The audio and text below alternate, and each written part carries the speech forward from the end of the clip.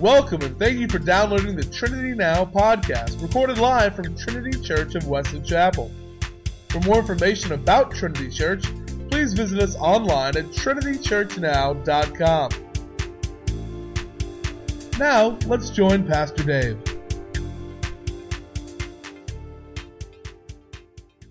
Open your Bibles, please, to Matthew chapter 28.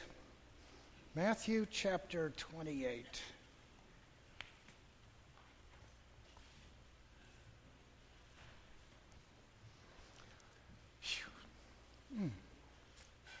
I got a red jelly bean. I mean, it just doesn't get any better than that. I'll tell you what. Wow. You didn't have to clean up after that one because I was going to clean them up as I went through. You know, I'm a sucker for a jelly bean.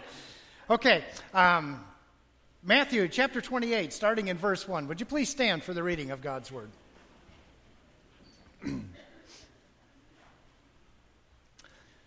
Now after the Sabbath, as the first day of the week began to dawn, Mary Magdalene and the other Mary came to see the tomb.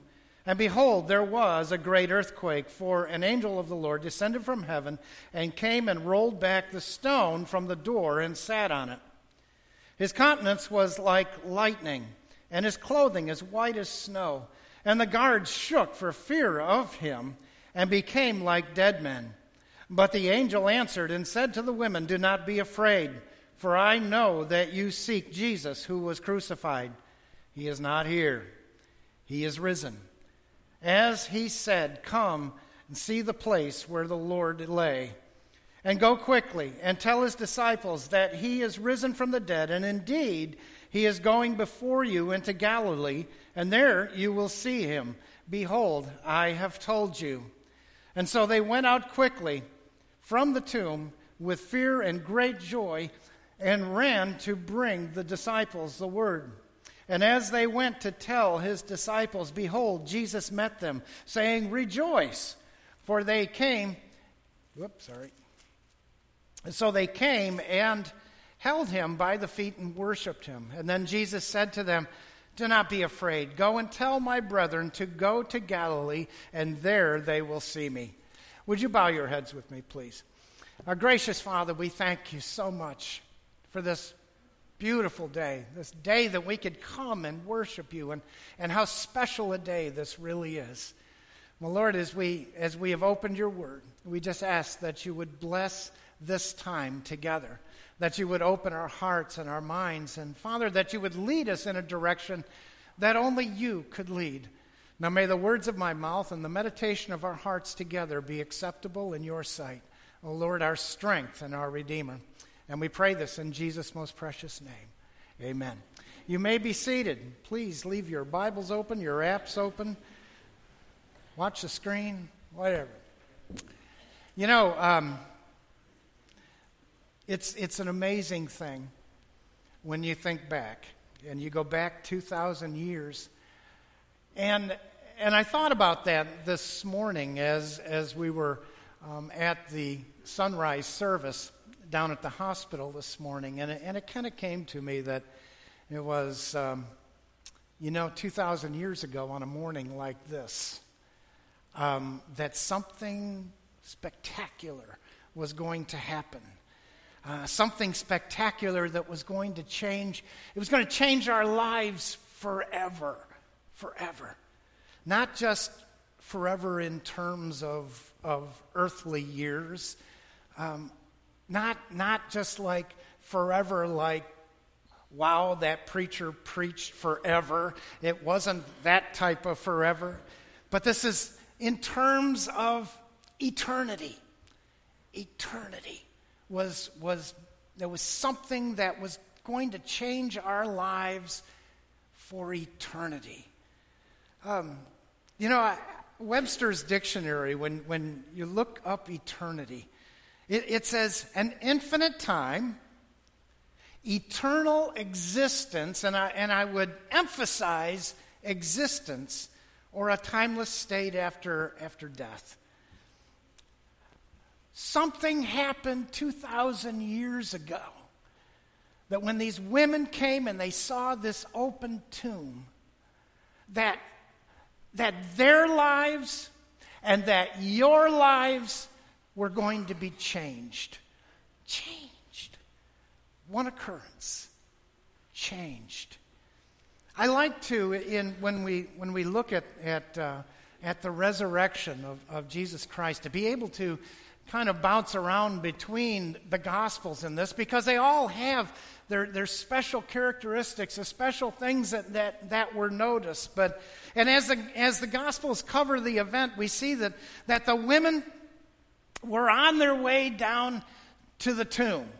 This part we got. We got this. The Gospel of John says it was Mary Magdalene. Mark says it was Mary Magdalene and Mary, the mother of James and Salome. Luke says the women. And what it is a continuation in Luke from chapter 23, where the women, after Christ was put into the tomb, went home and they put together the spices that they were going to come back with on Sunday morning, and that they were going to anoint the body with these spices. And so it rolls right into chapter 24, where these women are coming down to the tomb. Now, these women, as they're coming towards the tomb, they saw that where Jesus was placed. They saw the tomb. They knew that he was placed within this tomb. And so I don't know what we would think when we were be walking down towards the tomb and we needed to get to the body of our Savior. They loved Jesus. And as they walked to the tomb, you know what their concern was? How are we going to get the stone out of the way? How are we going to roll this stone? I wonder who will do that for us. How are we going to get into it? And you know, that might have stopped a lot of people in their tracks. They never would have gone any farther. They're going, there isn't going to be anybody there to open the tomb. How are we going to get into it? How are we going to open this tomb? Well, I want you to picture this. Again, it's just like this sunrise service. It's dark. Dawn is coming. But it's still dark out. And as they approach the tomb, the earth shakes. It shakes. In fact, Scripture says that it was an earthquake. And it had to happen when the women were close. They were getting close to the tomb, and all of a sudden they just feel the ground shake. And when they get there, they see that the tomb is opened. The tomb is open. And the stone is laying to the side. And there's an angel sitting on the stone. I always think angels have sense of humors, but just sitting there on the stone waiting for him to show up. And I like how they describe the angel. The countenance like lightning. But that wasn't it. The clothing was as pure, as white as snow. And so you have the clothing that the angel is wearing is pure and white, but yet their countenance is like lightning. You got two different things that angel must have been shocking to see that angel sitting on the stone, waiting for the women to show up. The Gospel of John uses the term, the Gospel of John uses the term not rolled away, but taken away. That is the term that they use in John. The stone was not rolled, but it was taken. The stone was thrown. And not so that Jesus could come out. See, this didn't happen until the women were close enough. And when the women got close enough, then it was time to open up the tomb. It wasn't so Jesus could get out. It was so that the women could look in. You see? Jesus was already gone. He was already out of there. You see, here's another little thing from the Gospel of John. I don't know if when you read the Gospel of John about the resurrection, after the women see that the tomb is empty, the first place that they go is they run off to tell the disciples that Jesus is risen. That was their order. That was this is what they were told to do. Go tell the disciples that Jesus is risen. So they run, they find the disciples, they tell the disciples that the Lord has risen. He's gone. Of course, they don't really believe that the women could see. I'm not going there as far as whether they believe the women or not. But anyway, Peter and John run towards the tomb. And of course, John outruns Peter. And when John gets to the tomb, it says in Scripture that he stooped down and he went to look in. He didn't stand up and walk in. He didn't have to crawl in. He stooped down and looked in, mainly because he was too chicken to go into a tomb. But Peter came along, and then Peter went in. You see, the garden tomb, yes, there's Peter. The garden tomb, the doorway to the tomb is about 4.5 to 5 feet high. Been there. You know, one of these days I'm going to put the picture of the tomb up on you would think, hey, put up a picture of the tomb. There it is. The doorway is 4.5 to 5 feet high. You step over the track where the stone would be, then you duck down and you walk into the tomb. Okay, so we know how big the doorway is. We've established all of that. The stone to cover the tomb. The stone that was sealing the door to the tomb, if it was covering an opening that was approximately that wide, how wide is that? 3 foot? 3 foot? By 4.5 to 5 foot. The stone that it would take to cover that door, conservatively speaking, would have to be 1.5 to 2 tons in the size of this thing, and it would weigh that much. And that stone was taken away. It was thrown. It was thrown off to the side. Folks, that's your earthquake. Because it happened when the women were close to the tomb, and you take a 2-ton, 4,000-pound stone, and you drop it, guess what? The earth shakes. Anybody want to arm wrestle an angel? Nicholas would.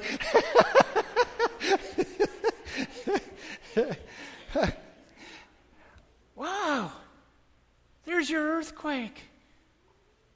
Jesus was gone. This was so the women could look in and see that the risen Lord, that God was not there. You know, when you think about this, and you think about the Pharisees and the Sadducees and the high priest, in all the fits that they had because of Jesus, what a radical, what a troublemaker. He was, by the time that they had finally put Jesus Christ on that cross, and when he gave up his life on that cross, and they took him down and they put him in that tomb, those officials, the Pharisees, the Sadducees, and the high priest, they must have been so relieved. When they put that stone in front of that doorway, they thought, wow, it's done. It's done. He had been crucified and stuck in the tomb, and now things could get back to normal. But what if he is who he said he was? What if that was the case? They must have been able to relax for a moment until one of them said, you know, Jesus said he was coming back in 3 days. Flip over in the Bible to Matthew 27 in 62 through 64. Where it says, 62 to 64, where it says, On the next day, which followed the day of preparation, the chief priests and the Pharisees gathered together to Pilate, saying, "Sir, we remember while he was still alive how that deceiver said, 'After 3 days I will rise.' And therefore, command that the tomb be made secure until the 3rd day, lest his disciples come by night and steal him away and say to the people, 'He has risen from the dead.'" So the last deception will be worse than the first. Go plant a guard outside that tomb, because if those disciples come back and they're going to steal the body, we don't want what he's been doing, all the deception that he has been laying out before he went to the cross. We don't want that to come back to us again after his death. To be sure that the disciples wouldn't come to steal his body, they placed guards. They placed guards outside the tomb. These guys, the officials, the Pharisees, the Sadducees, the high priests, they were nervous. They were scared about what was happening. And when that angel came and took that stone and threw that stone to the side, the guards fainted. They fainted out. They became as dead. Isn't it funny how the Bible does that? When you die, it says you're asleep. When you faint, it says as dead. So but that's the way. It's the way it describes it. It's the way it describes it. Could the disciples have stolen his body? Listen, Scripture tells us that over the next 40 days, Christ spoke with many of his disciples, and he spoke with them many, many times. Look over in 1 Corinthians 15:6. 1 Corinthians 15:6, where it says, "After that, he was seen by over 500 brethren at once, of whom the greater part remain to the present, but some have fallen asleep." Some have died. This is Paul, and Paul is talking about the people that witnessed Jesus in the resurrected body, who was speaking to them, who came, and he wasn't afraid of standing before a large group of people, and he would speak to them. And there was many, when Paul wrote this epistle, that were still alive. And they weren't refuting what Paul was writing, is that Jesus Christ was alive. Did his disciples come and steal his body? They'd have had to have done a whole lot more than steal his body to bring Jesus Christ out and have him speak to them, to speak to so many, to speak to large groups. Wow. Paul said that many of those who witnessed him were alive that day. But there's still a lot of people who will deny. There are people who will deny that the resurrection. They say that a tomb, they found a tomb someplace and they found Jesus in it. And the problem is, folks, that some people will believe that. Worse than that, there are some Christians who will believe that. And when they believe that, they'll say, well, what difference does it make? What difference does it make? Lots of difference. Thank you. Lots of difference. What difference? Well, I'll tell you what. Scripture has something to say about those that say, what difference does it make? What difference does it make? 1 Corinthians 15:12, where it says, now if Christ is, what did I say, 1 Corinthians? 1 Corinthians 15:12, where it says, now if Christ is preached that he has been raised from the dead, how do some among you say that there is no resurrection of the dead? But if there is no resurrection of the dead, then Christ is not risen. And if Christ is not risen, then our preaching is empty, and your faith is also empty. Yes, and we are found false witnesses of God, because we have testified of God that he raised up Christ when he did not raise up if in fact the dead do not rise. For if the dead do not rise, then Christ is not risen. And if Christ is not risen, your faith is futile. You are still in your sins. Then also those who have fallen asleep in Christ have perished. If in this life only we have hope in Christ, we are of all men the most pitiable.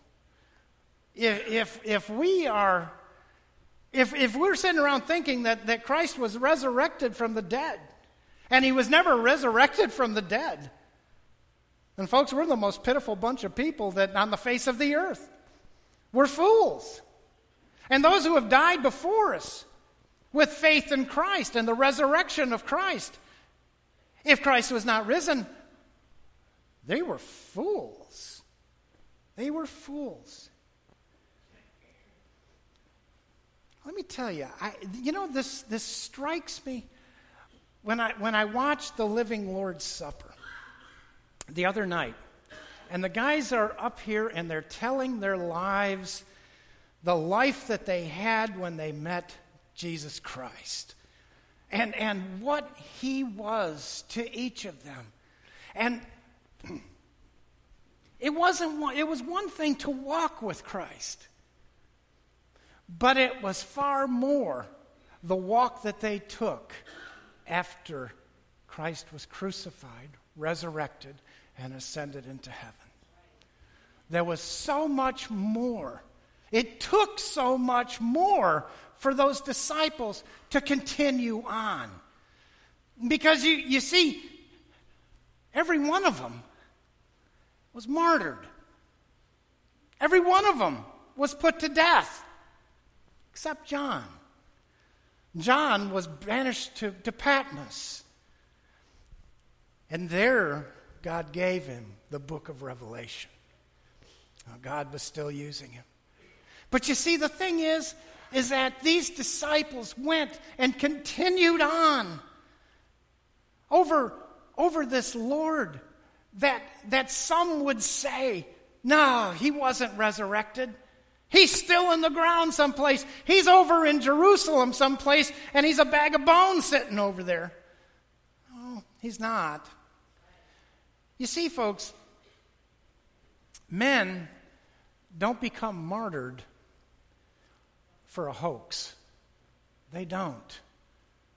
And every one of those disciples that was martyred had the opportunity to say, we're kidding. This really didn't happen. If you'd like, I'll stand up in front of a whole bunch of people and I'll tell you this whole thing was a hoax. Please, just don't kill me. And they didn't do that. And Peter was actually crucified upside down so that his crucifixion wouldn't resemble Christ in his crucifixion. If this wasn't real, if these guys hadn't seen something that was totally remarkable, believe me, folks, they would have turned tail and ran. And they didn't.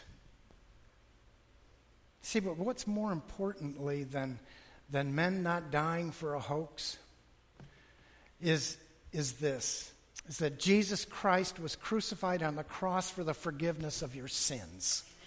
He is the Son of God, the perfect Lamb of God, whose blood was shed for you.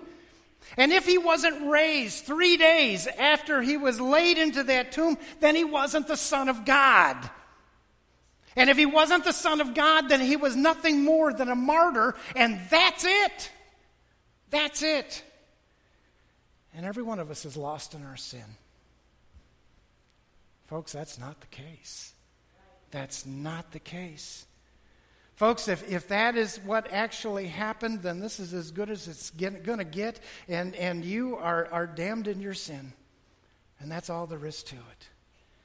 But folks, this day is not a day of doom and gloom. It is a day of rejoicing because the Son of God went to the cross, shed his blood on the cross for the forgiveness of our sin, was buried in a tomb, and 3 days later he rose from the dead. He defeated death. He was the Son of God.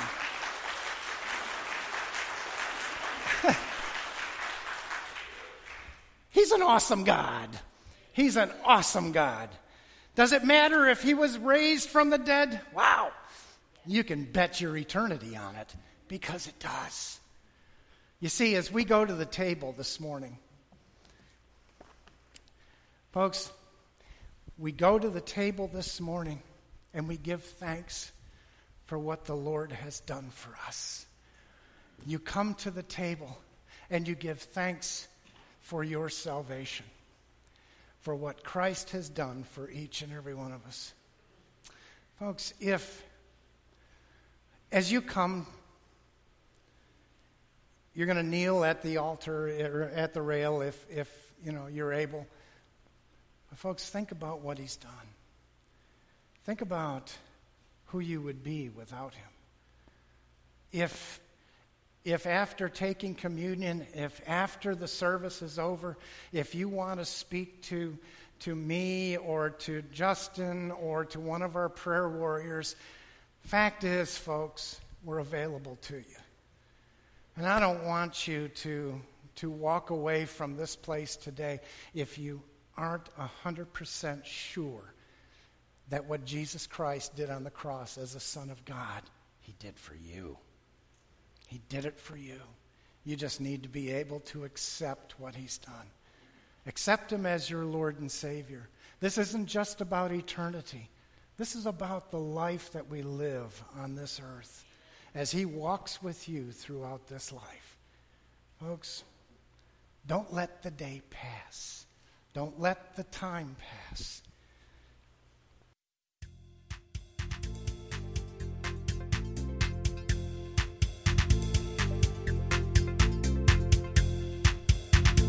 Thank you for listening to the Trinity Now podcast.